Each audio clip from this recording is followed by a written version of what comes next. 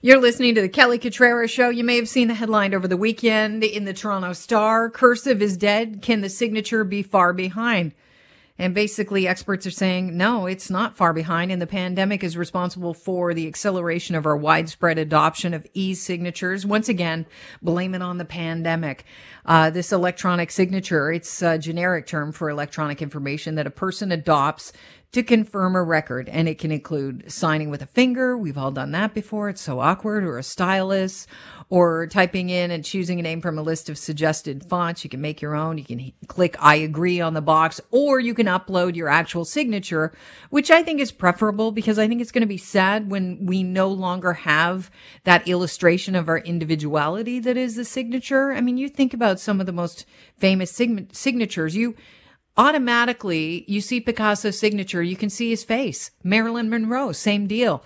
Obama's signature was lovely. And really, John Hancock, John Hancock was a flourish. It was just a beautiful thing. And so I think it's sad if we lose the signature, because everything's becoming so bland and homogeneous. But over the past 2 decades, we've seen a near elimination of cursive writing from the school curriculum. And so I want to focus on that, because that was the first part of that headline. And the headline was, cursive is dead. Can the signature be far behind? Apparently, cursive handwriting is very good for your brain. Hetty Rusing is a professor emerita at the University of Calgary with a focus on literature and literacy, and she joins the Kelly Cutrara Show. Welcome. Oh, thank you so much, Kelly. Thanks for being here. Now, I was reading an article that was talking about how it's important not only for the speed of writing to learn cursive, but it also helps improve your brain development. Can you tell us what's going on in the brain when you write in cursive? Sure. So when you write cursive, and that I think we need to make clear what we mean, but we're looking for a kind of handwriting that is legible and fluent. When you develop that automaticity and that fluency, and you engage the hand-brain complex, you are laying down the neural circuitry for meaning-making, for remembering, for retrieval. This is really good for studying, all those kinds of things. Generating good ideas, you do that all with your hands, and you make meaning of that in the brain. If you're making meaning of that and you're, forming neuro pathways in your brain while you're writing, I've noticed throughout the pandemic and probably years before, because we're spending so much time typing on our gadgets or just at a laptop, I've noticed that my own writing, it's hard to read. Are my pathways breaking down? If that's the case, do you know? Well, use it or lose it. I would say you need to reinforce, practice, use it all the time, every day. Get yourself a good Moleskine notebook and a nice pen that you like, and every time you have a new idea or a thought or something you want to remember, jot it down, and you'll be doing yourself a big favor. This is a cognitive tool that is indispensable. Okay, so are you telling me then when I write in cursive, my memory is triggered more than if I write notes on my laptop? Yes, when you're writing notes on your laptop, you are just doing what we call transcribing. Your brain does not make the difference between typing I love you or I hate you. Your brain only knows your finger hit 5 things on the keyboard, L-O-E or E. That's it. The brain doesn't know any different. If you write I love you or I hate you, your brain is flooding with feel-good drugs and all those kinds of good feel-good feelings that are generated both in you and the receiver when you pop that Valentine's Day card coming up in your neighbor's mailbox or your boyfriend, your partner, your mom, whoever. All right. I haven't sent my neighbor a Valentine. That might stir up a lot of issues in the hood. So I'm going to lean off that. But I want to touch on something you just said, because, if you are feeling an emotion and it's very powerful, that must mean that your senses are activated. I understand that many senses are activated when you write and you put your hand and pen to paper. It's your sense of sight. It's your sense of hearing, because you can hear your pen moving on the paper, whether you notice that or not. It's imperative for our dexterity. Can you talk about why learning cursive helps young people?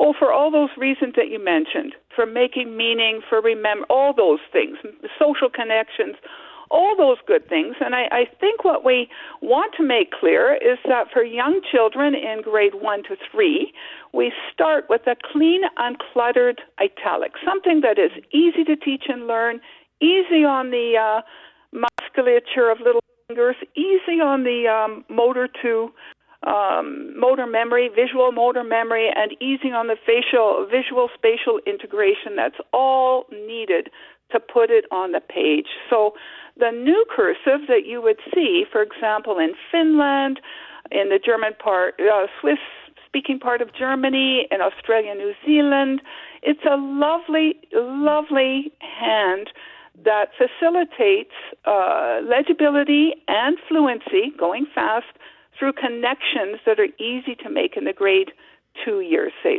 starting. That's interesting. So the cursive looks different than the cursive we were taught? Oh, yeah. When we were, or I don't know how old you are, but I'm ancient. We were taught a very embellished Zehner-Blossen or Danelian type of script that is really, I think people railed against that. It was really hard on little kids, hard on the hands, hard on everything. And a lot of kids would just get so frustrated. But a nice, clean, italic hand is much, much easier to teach, learn, and get on the page. And now the kids can get past the frustration and focus on why you have handwriting anyway as a tool for all these reasons we've been talking about just now. Do you think it's a mistake that we're taking cursive out of the schools? Of course. Yes, I'm making a big campaign of why cursive needs to make a school come back. And in fact, if you Google that, you'll get a nice article from the Conversation Canada that makes the argument for why this is so important. I think we've misunderstood the value of cursive, but I think evolving research from the cognitive and neurosciences is telling us it's not just a trivial skill. It's a tool for learning and meaning making that we have to bring back. I still write myself notes, and I notice that if I write a list, it's when I usually lean to cursive when I'm writing quick lists of things that I want to remember, like packing lists before I go on a vacation. And odds are I don't have to refer to that list very much. It's retained in my memory, and I don't miss anything when I write it on a list in cursive. When I write it on my phone, in my notes, I've got to refer to that all the time. Should parents take matters in their own hands now and teach cursive if schools are not? Well, I think there are all kinds of commercial kinds of workbooks and so on. Yes, I think if schools are not doing the job, if I were a caring and concerned parent, I would make some effort, I think, at teaching my child and then making lots of opportunity for authentic and purposeful handwriting opportunities, whether this is writing down a recipe or, a thank you note or your homework list or whatever it is that you need this in your life. Okay, so what about the parent right now that's listening thinking, okay, you admitted you're ancient. I don't even have paper in my house anymore. Where is my child going to practically use this later in life? Oh, all the time. So on writing notes on the calendar on the fridge, reminders, I have lots of paper, lots of notebooks, bound notebooks, so even for children to start at an early age, keeping a few notes to themselves and getting in the habit of using their hands as reminders for all kinds of things. I get little notes in my mailbox from the kids down the street, and they're adorable. These are treasures for me. And as I watch as they develop good handwriting over time, it's also a tangible piece of evidence that it gets better over time. I want to thank you for your time today. I think you've given us some food for thought, and I hope people start to write some lists. I hope so too, Kelly. First thing to do, get a pen and get a paper. Get yourself pens and papers, and for your kids too. Thank you so much for the invitation. Thanks, Hetty. I really appreciated talking to you. Hetty Rossing is a professor emerita at the University of Calgary with a focus on literacy. I want to open up the phone lines. What priority do you place on cursive writing? You've heard an expert in literacy say that your kids are better off learning it. Well, if they're not learning it in school, are you teaching it at home? Let's talk about cursive. Hey, Sean in Toronto, welcome to the show. It's good to have you on. What priority do you place on cursive in your life? Oh, hi. Is that for me, Sean? Yeah. Oh, yes. I think it's quite important. I don't think it's something that should be removed because of some trivial basis. I'd be very curious about the research behind the triviality of cursive, or learning how to sort of write with your thumb and your, it's essentially the first digit and the second digit. I mean, these two are quite important to neurodevelopment. They're actually heavily connected in that sense. Our ability to connect brain hand-eye coordination, extremely important in that area. And it goes beyond that. I was just mentioning to the person who was on the phone earlier that, I mean, these are the things that are going to lead, towards later in life. If you're working in the medical field and, you're writing notes, charting quickly, it's not always that you have a computer that's functioning. Oftentimes these things will go out, power failures, whatnot, and you'll have to chart medically. That is not something you want to take out. It's an evolutionary background to that. Right. And one of the things, Sean, that you bring up is the fact that you will have to rely on cursive if we have a situation where the power goes out, and you have to make sure that information is passed on, and not just verbally, that you can, refer to the information again, because it's vital information. And in case of the medical field, it could be life-saving information. It's interesting because one of the things that this one article I was reading leans heavily into, one of the points, is the fact that kids can't read documents that are in cursive if they haven't learned cursive themselves. So imagine if we're not teaching cursive in school, we've got people that are going to be moving up the chain and going into medicine that won't even understand what you're writing, possibly. Yeah. Yes. I mean, that is correct. And it's beyond that. It's the neurodevelopment. So if you looked up anything in physiology or neurodevelopment, some of the first things you actually determine in, say, a pediatric assessment for a child is the ability to connect the first digit, which is the thumb, and the second digit, which is the forefinger. And that ability is actually crucial to acknowledgement of the process of development and the milestones. So we're looking at those things specifically, and being able to control those things with your mind, with your brain, and getting comfortable being able to do that is part of developmental screening. So I find it very strange that somebody or whoever has done this or decided that it's happening all over the place. They're not teaching cursive in schools anymore.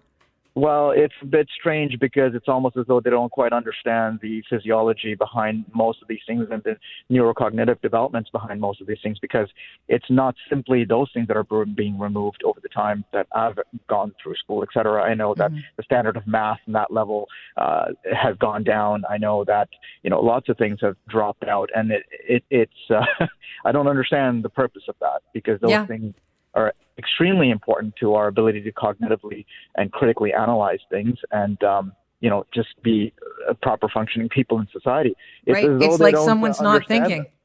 Yeah, go figure. They don't understand it. And I've got my own, impressions of other things that the school system is doing in terms of, silencing a whole bunch of discussions on certain aspects of, what's right and what's wrong, and what can we say, what's not. And I want to leave it at that, because I really want to go to another caller if I could, Sean. Anne in Richmond Hill, you actually are a trained Montessori teacher.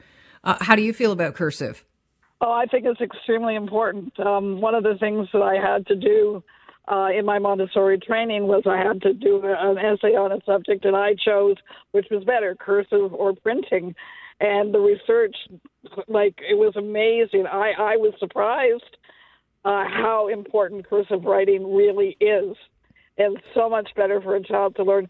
You start pin pushing with 3-year-olds, 2.5, 3-year-olds in a Montessori school, and they're already learning how to form the letters. And then when they get into actually holding a pencil and then forming the letters themselves, I mean, it's incredible to watch, and it's so important to so many things.